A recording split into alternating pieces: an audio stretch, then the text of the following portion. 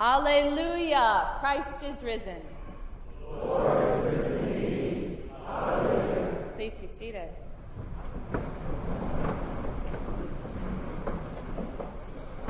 On Friday, just 2 days ago, during the 3 hours liturgy, I preached about how we all have blood on our hands, like Pilate. But ours is the blood of people who die unnecessarily every day, while we look the other way, while we pretend that we are not powerful enough to do anything about it. Just as Pilate washed his hands, trying to erase his own complicity in Jesus' condemnation, we can try to wash our own hands of our own responsibility for all of the least, the lost, the lonely that have been entrusted to our care by a God who created each of us. We can try, but we will never be able to wash our own hands clean of that responsibility or clean of the blood that has been spilled while we feigned ignorance. Right about now, you are wondering if I received the memo that went out declaring today to be Easter. Don't worry. Trust me. I'm getting there. No. We can't wash our own hands clean. We can't wash our own hands clean because that job has already been done.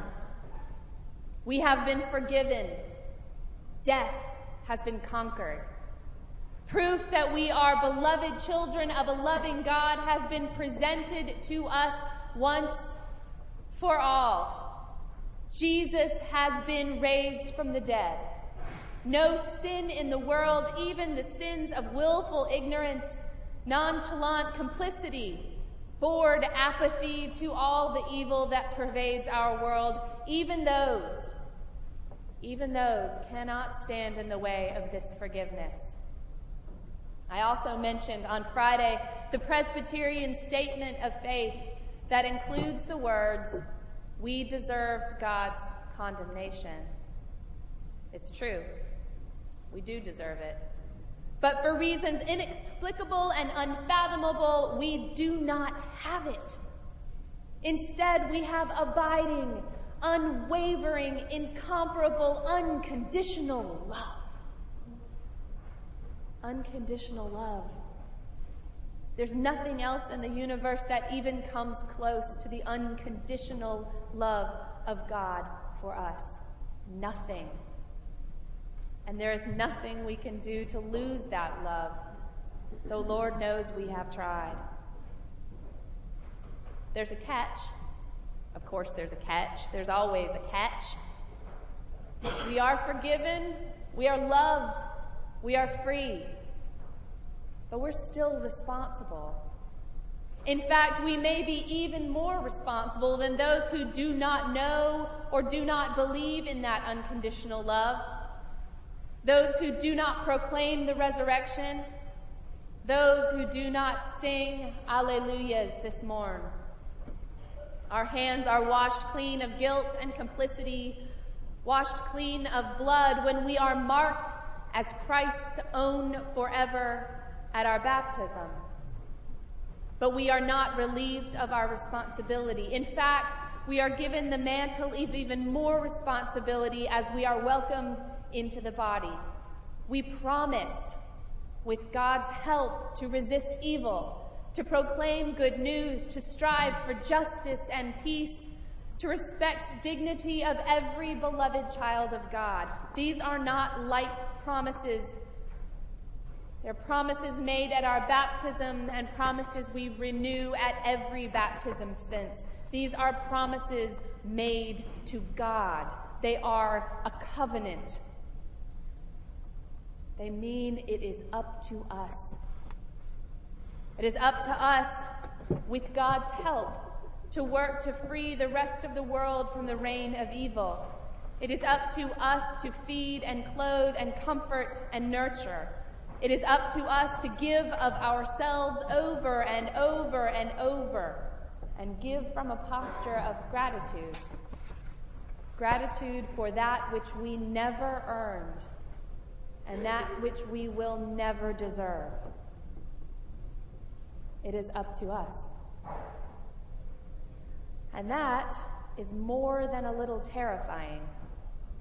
The world can be a frightening, cruel, and nasty place. I, for one, have been known to stick my head in the sand just to survive to the end of the day. Being a Christian is a huge responsibility. It's not just a social club, my friends. It is a faith rooted in love of neighbor and everything that goes along with that love. And sometimes your neighbor is someone you've never met. Sometimes it is someone with whom you fundamentally disagree. Sometimes it is someone who could hurt you. And we are mandated by that same God who loves us to pull our heads out of the sand and love them. Our resurrection gospel this holy morning mentions the word fear and afraid 4 times in just a few sentences. This was terrifying stuff, angels and no longer dead messiahs. If God could do this, if Jesus really could come back, then God's power is limitless. Even death was no longer to be feared. Do not be afraid is the refrain from the angel and from the Savior. Do not be afraid is the refrain from heaven. The fact of the resurrection is that there are no excuses, not even fear. No excuses, not one.